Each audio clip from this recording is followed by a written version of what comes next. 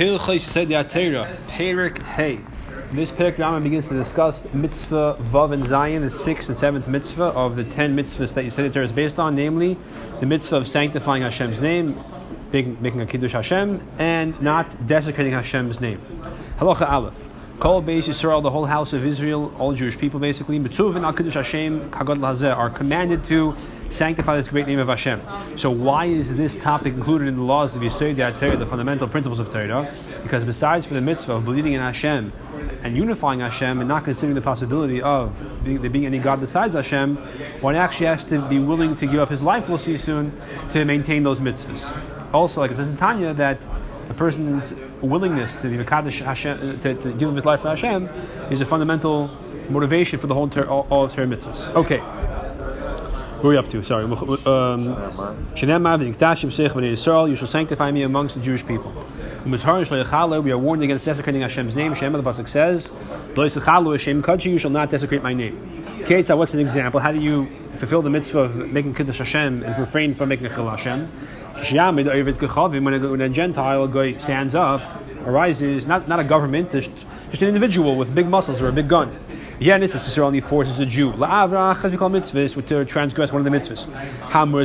Which is in the Torah. This is just for his enjoyment, not to spite, simply because he wants, I'm hungry, and he forces the Jewish person, for example, to cook an egg for him on Shabbos. Oh yeah, again, when he says, if you don't do it, I'll kill you. He has to allow himself to transgress the mitzvah, not to give up his life. The pasuk says mitzvahs regarding mitzvahs. A person should do mitzvahs and live by them. Live by them. Not to die by them. If the person chooses death rather than doing the mitzvah, he's accountable for his life. In other words, he's considered to have given up his life for the wrong reason, almost like suicide.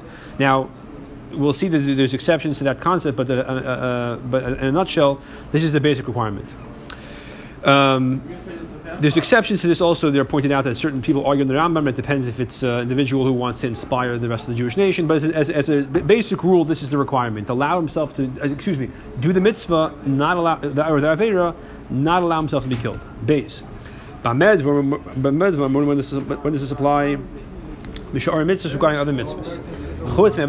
The exception being idolatry, the Gilead is forbidden relations, murder.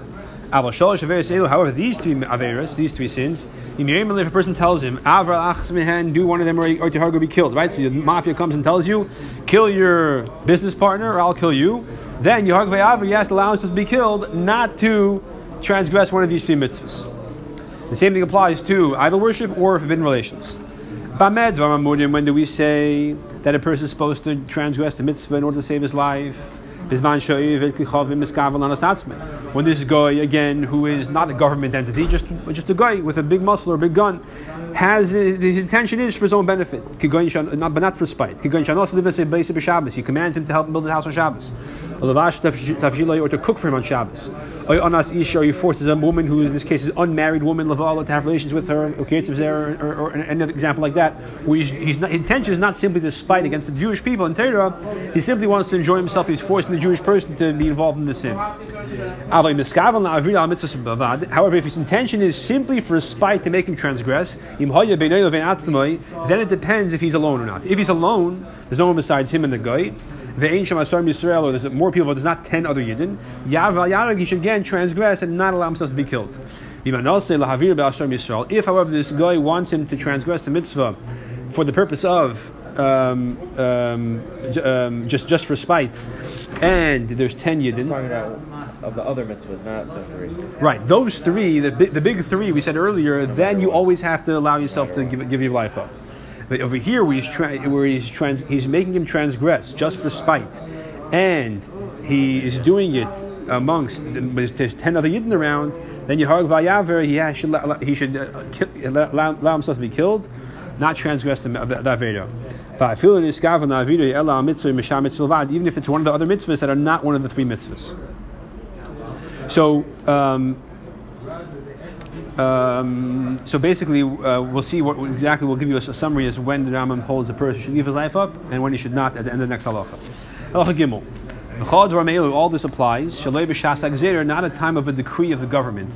If it's a time of government decree against Torah mitzvahs, which is a evil king arises Like Nebuchadnezzar or his kind. He makes decrees against Jewish people.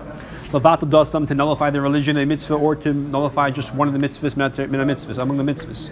Yarag Vayavar, then a person should allow himself to be killed, rather than transgress. Afilo achas mitzvahs, even if it's one of the other mitzvahs, not the mitzvah, the big three of idolatry, forbidden relations, or killing someone else. Whether it's amongst 10 other Jews, or it happens him with the goy alone. So it comes out that according to the Rambam, in order for a person to transgress an Aveira, rather than let himself be killed, you have to have 3 requirements. Not one of the big 3, another mitzvah. It's not a time of Shas Gezerah, a decree of the government just for spite against Torah mitzvahs. And the third requirement is either it's the person, the guy is forcing him to do it out of personal interest, regardless of the number of onlookers. Or number 3 is it's just for spite, but it's less than 10 yidin. If you have those 3 requirements, then the person is allowed to transgress, not himself be killed. Otherwise, he has to give his life al Kiddush Hashem. Over here in Gimel, it's like it would be so the person to be a martyr, right? So people to see you should not transgress your Judaism, better die, right? Right. People. This is a classic Kiddush Hashem, a time when there's a Gzeir, like in the Romans or the Soviet Union, yeah. Or Purim, right? Yep, exactly. Halacha Dalet. Whatever situation where we say the person should allow himself to transgress and not get killed, and then he instead gives up his life and doesn't transgress, he's liable for his own death because he's supposed to save himself. Regarding whoever it says, he should allow himself to be killed and not transgress, and indeed he does allow himself to be killed, Kiddush Hashem does not transgress, Kiddush Hashem, he has sanctified Hashem's name. If there's 10 people around when this happens, he is sanctified Hashem's name in public. Like Daniel did, and the famous 3 people in Daniel who allowed themselves to be thrown into a fiery furnace rather than bowing to the idol. Although in that case Hashem saved them. But the point is that they were willing to give their lives up. Rabbi Akiva and his colleagues, who were killed by the Romans for transgressing the decree not to study Torah, not to do mitzvahs during a time of Gezerah. These are those who are killed by the non-Jewish government. There's nobody greater than their level. Regarding them it says, for your sake Hashem we are being killed all day. We are being considered like sheep for the slaughter. Regarding them it says, gather to me my pious ones, those who formed the covenant with me, because of slaughter. So again, a very special level, that the most special level one person can achieve. Regarding whoever it says, he should allow himself to be killed and not transgress. And he transgresses rather than letting himself be killed, so he cannot give him temptation. And he converts Chas v'Shalom, for example, or he kills his fellow Jew, for example, or he even eats not kosher when it's a time of a Gezerah. He has desecrated Hashem's name. If it's among 10 Jews, he has desecrated Hashem's name in public. He's nullified the positive commandment of sanctifying Hashem's name. He has transgressed the negative commandment of transgressing Hashem's name. Nevertheless, even though he did it willingly, since he was coerced by circumstance, say he doesn't get punished by lashes, for example. Needless to say, he does not get capital punishment by Bezdin. For example, if he worshipped idols or he killed someone else, even if he killed someone else, but it was because someone else had to kill him, the halacha is that he's not chayiv misa. The only time you punish someone with lashes or death is if he transgresses deliberately, willingly. There's witnesses and he's warned. Like it says, regarding the case where a person gives his descendant over to the idolatry called Melech, when you pass your descendants between 2 large fires, I will place my face against that man to punish him.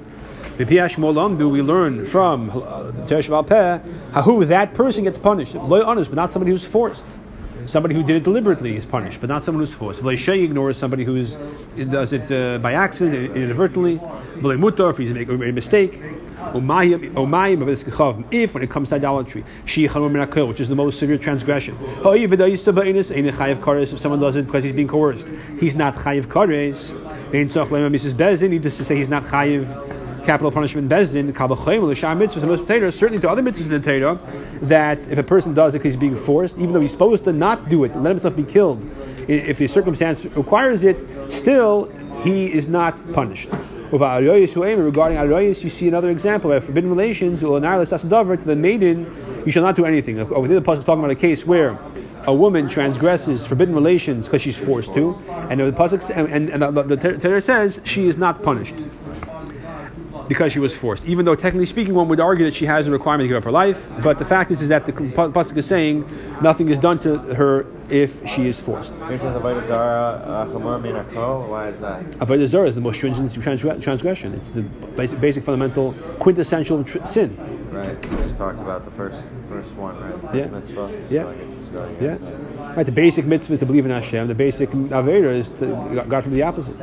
Now here's an interesting case. What if a person lives in a place where there's a decree, like in Spain, for example, there was a decree against being a Jew, and they had Mesiras Nefesh to keep Torah mitzvahs under the without the Inquisition knowing about them, but they chose not to leave. So if a person is able to save himself, to flee from under the jurisdiction of this evil king, if he does not do so, so he stays in a case where it's going to be necessary for him to go on Mesiras Nefesh, or possibly not be able to do the mitzvah or transgress the Aveda. He's putting himself in that situation. He's like a dog that goes back to lick up its own vomit. He's considered like someone who deliberately worships Avodah Zarah because he puts himself in a scenario where he's going to have to be doing that. He is cast away. He's prevented from the world to come. He goes down to the lowest levels of Gehenna. What if you have a bunch of women that the goyim tell them to give us one of you, any one of you, for our own entertainment? Will defile her. If you don't, the tam is kulcha, and it's all of you. So give us one of you, or it's all of you. They should all allow themselves to become violated. They should not actively participate in handing over to them one life of the Jewish people. Now, if one of them chooses to give herself over on behalf of the group, that's her choice. But they have no right to force that, to pick one of them and say, "You're going, and we're going to, give you over to them." Similarly, if the goyim tell them, "We can give us one of you, and we'll kill him for our own entertainment again." Whoever it is, we don't care who it is, as long as a Jew. We want to kill a Jew in the Jew-killing mood. And if you don't, will kill all you. They should allow themselves all to be killed. Again, they cannot actively pass over one Jew, pick him and say, okay, you should be the one to go. Now again, if one of them chooses to go, that's another story. If they designate him by name and they say to him, give us so-and-so, we'll kill all of you. If he was someone who was obligated to die, according to Torah, like Shev Ben Bichri. He's looking at Shmuel Beis in Pasuk Chav for the context. Basically, he was Mechuyev Misa because he had rebelled against David HaMelech. David HaMelech was the king, and he did not afford him the proper honor. And then they should give him over to be killed. If they're demanding it and he's guilty, they can give him over. If they know the halacha. But if they come to the Rav and they ask, what's the din? Can we give him over? He's chayiv misa, so they're asking for him, and they're saying if we don't give him over, they're going to kill us all. Can we give him over? The Rav can tell them yes. If they know the halacha, if someone there knows the halacha, he can do it. But to actually instruct them to do it is not done. If that individual they're asking for is not chayiv misa, they just don't like him because he, whatever, they can't give him over. They have to allow themselves all to be killed. You cannot actively give over to them one Jewish person. And as we said regarding being forced, the same thing applies to the situation of coercion based on being sick. So just like you can transgress the Torah when you're being forced in certain situations, so if a person is sick. Kate's at a house so. If a person is sick and he turns towards death, in other words, he's deathly ill. The doctors say, and these are doctors who not because they decide they're doctors, they're doctors who Torah says they're doctors, meaning that they have a credential from the government that says they passed medical school. Not that they opened up a Chinese medicine shop and they said that they are stamas, doctors. So you see, it's important to api Torah going to a doctor who actually has a credential. And the same thing applies to mental health. You go to a person who is a mental health professional, you can't just hang up a sign that says life coach. He has to be somebody who the government says has din of a reifah. So the doctors say that this person can be healed and saved if he transgresses this commandment. We do it to save his life. We heal the person and we transgress all the transgressions for the sake of this person who is in danger.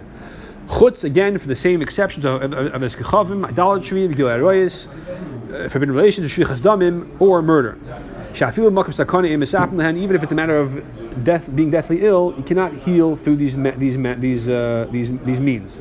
So, what would that be? For example, right? If a person is deathly ill and needs to have a kidney transplant, there's only one person on planet who's the match, right? And he doesn't want to give a kidney, so I'll kill him to save the guy who needs a kidney. No, you can't do that. What would be an example of forbidden relations or idolatry to save his life? I don't have an example offhand, but the Rambam is going to give an example for one of those soon. We'll see.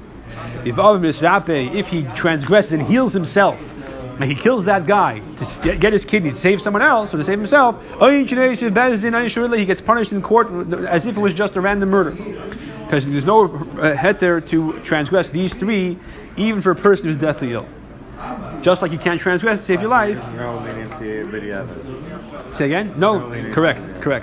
Halacha Zayin. How do we know that even in the case of a person's life being in danger?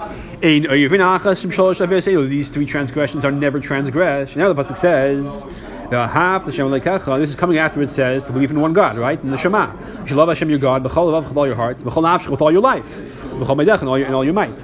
That tells you even if he takes your soul, there's situations where you have to uphold the mitzvah of believing one Hashem, not to worship idols. Another thing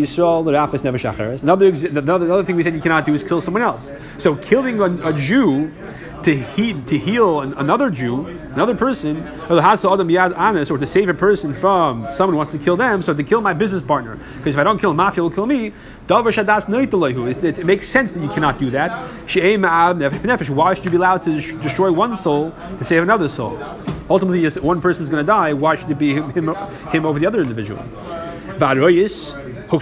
Forbidden relations are juxtaposed in the Torah to murder. And therefore, just like you cannot kill somebody to save a life, you cannot have forbidden relations to save a life. How do we see they're put next to each other in the Torah? Like it says regarding the case of rape, when a person stands against his fellow and kills him, this forced forbidden relations is the same manner. So we see again, just like you cannot logically kill one person to save someone else. Therefore, the Torah says you can also not have forbidden relations to save someone else. Now, halacha ches. When is it true? When do we say that you cannot, in order to transgress the Torah, he has to be deathly ill to feed him, let's say, pig, for example. He has to be deathly ill. If you're eating it in a normal way, if you're feeding a sick person who's deathly ill, forbidden food like creepy crawlers, right? All kinds of medicine, Chinese medicines that are made out of bugs, or creepy crawling bugs or vermin. Chametz Pesach, for example, you want to see chametz on Pesach, he's deathly ill. Or you want to eat him, have him eat on Yom Kippur. These are all examples where if you're just doing the eating in the normal manner, where it's a regular situation of enjoying the food, where you would normally enjoy the food, if for that the person has to be deathly ill. So again, but if the person is just sick, his life is not in danger, he can't eat not kosher food on Pesach because he's not going to die. If, however, the manner of transgression of is not the normal way of enjoyment, for example,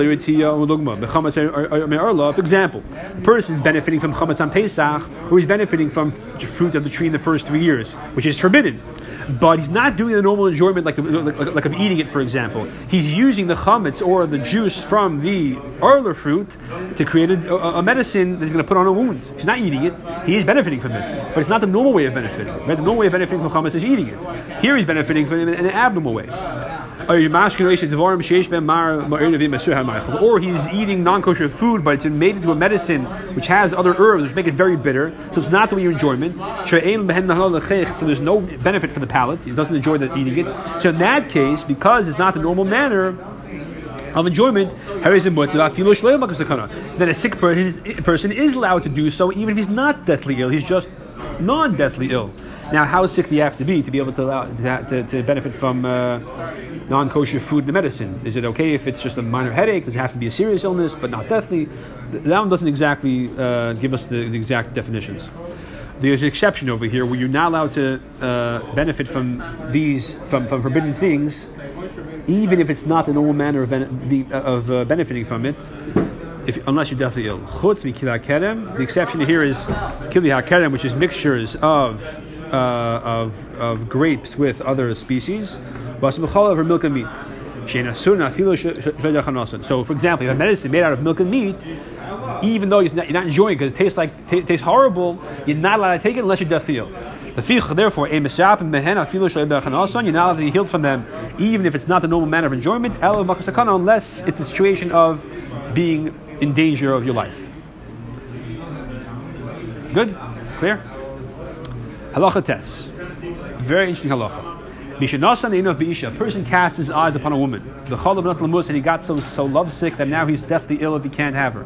And their doctors say, there's no way this guy will live unless they have relations. You must let him die.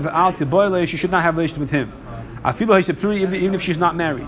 Even if we want to suggest maybe we'll save him by having them have a conversation from behind the wall, she can't even see her. We don't instruct him to do so. You can't tell him not allowed to, but you don't tell him to do that to save his life. The Yomas, and he'll die. Don't instruct them to save him by having him be allowed to talk to her from behind the wall. The Jewish women should not be free for all. And these manners will come to lead to promiscuity. So it's not, you can't have a Jewish society where every time someone says that he's lovesick to someone and if he doesn't have a connection to her of some sort, he's going to die, that we kind of make them available to whoever comes to this situation. What is this mitzvah? What is this? This sounds like some kind of tilda from a mitzvah. Say again? Seemingly this, what are the 365 mitzvahs is this coming from? So, good question. What exactly is the prohibition of it? It sounds like it's none. It sounds like that it's simply a matter of preventive medicine, that it shouldn't be that anybody is that men are going to just not control themselves.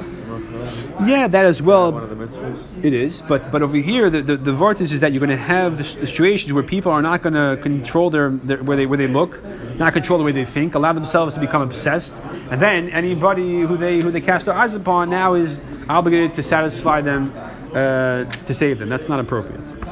So you're right. So it's not a manner of a particular mitzvah or avera, apparently. Yeah. In fact, the Gemara over here says it really happened. Yeah, and it says that even for yeah, come on, okay, fine. Halacha yud.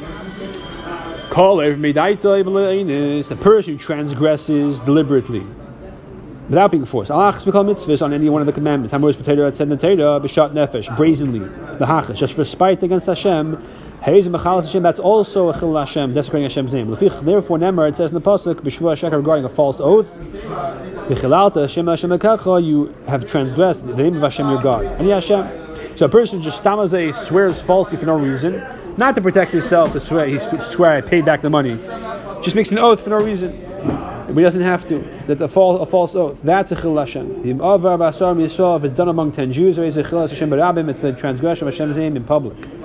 Conversely, on the positive side, whoever refrains from a sin, does a mitzvah, not for any external purpose, not because of dread, not because of fear of anybody, not for his own honor, but except for the sake of Hashem. Like Yosef HaTzadik refrained from his wife, from master's wife, where nobody would have known. That's sanctifying Hashem's name, even though there's no one around there, right? So it's a Kiddush Hashem among the universe, the Malachim, for example. And if it's in public, of course, it's a Kiddush Hashem B'Rab. Now, if it's in public, you could say he did it for people looking on. Let's say no one, he doesn't know people looking, right? That's Mamash Kiddush Hashem in public. Now, as kids, you always told Chilul Hashem means don't shout too loud in the mall, right? You know, behave yourself in public. So that's what Halacha Aleph goes into.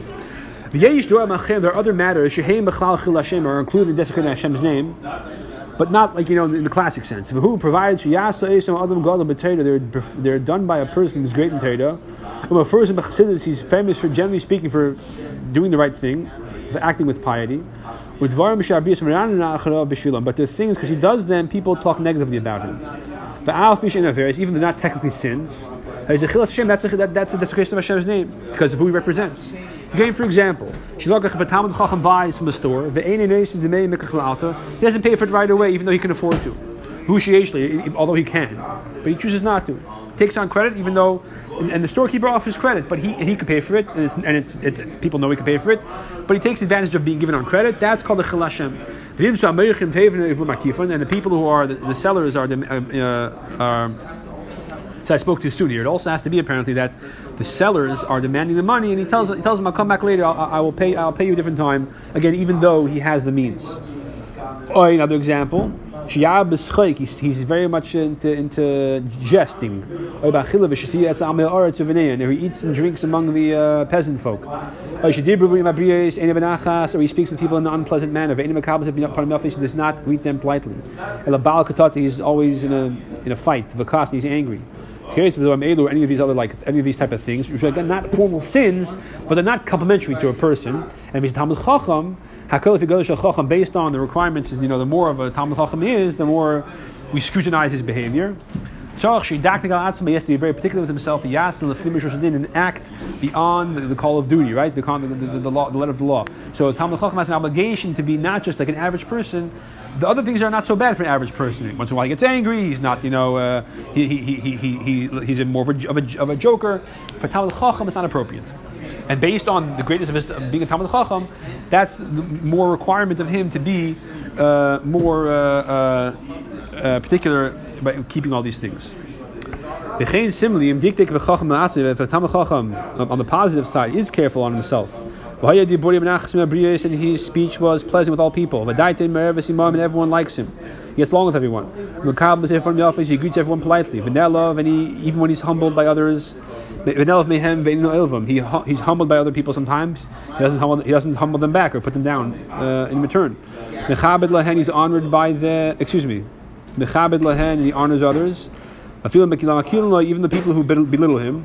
Again, we're not talking about a Rav in a community. He has to stand up for his honors. People should respect him. But otherwise, we're talking about the regular Talmid Chacham. So again, he's very much an agreeable personality. He does business honestly, pleasantly. He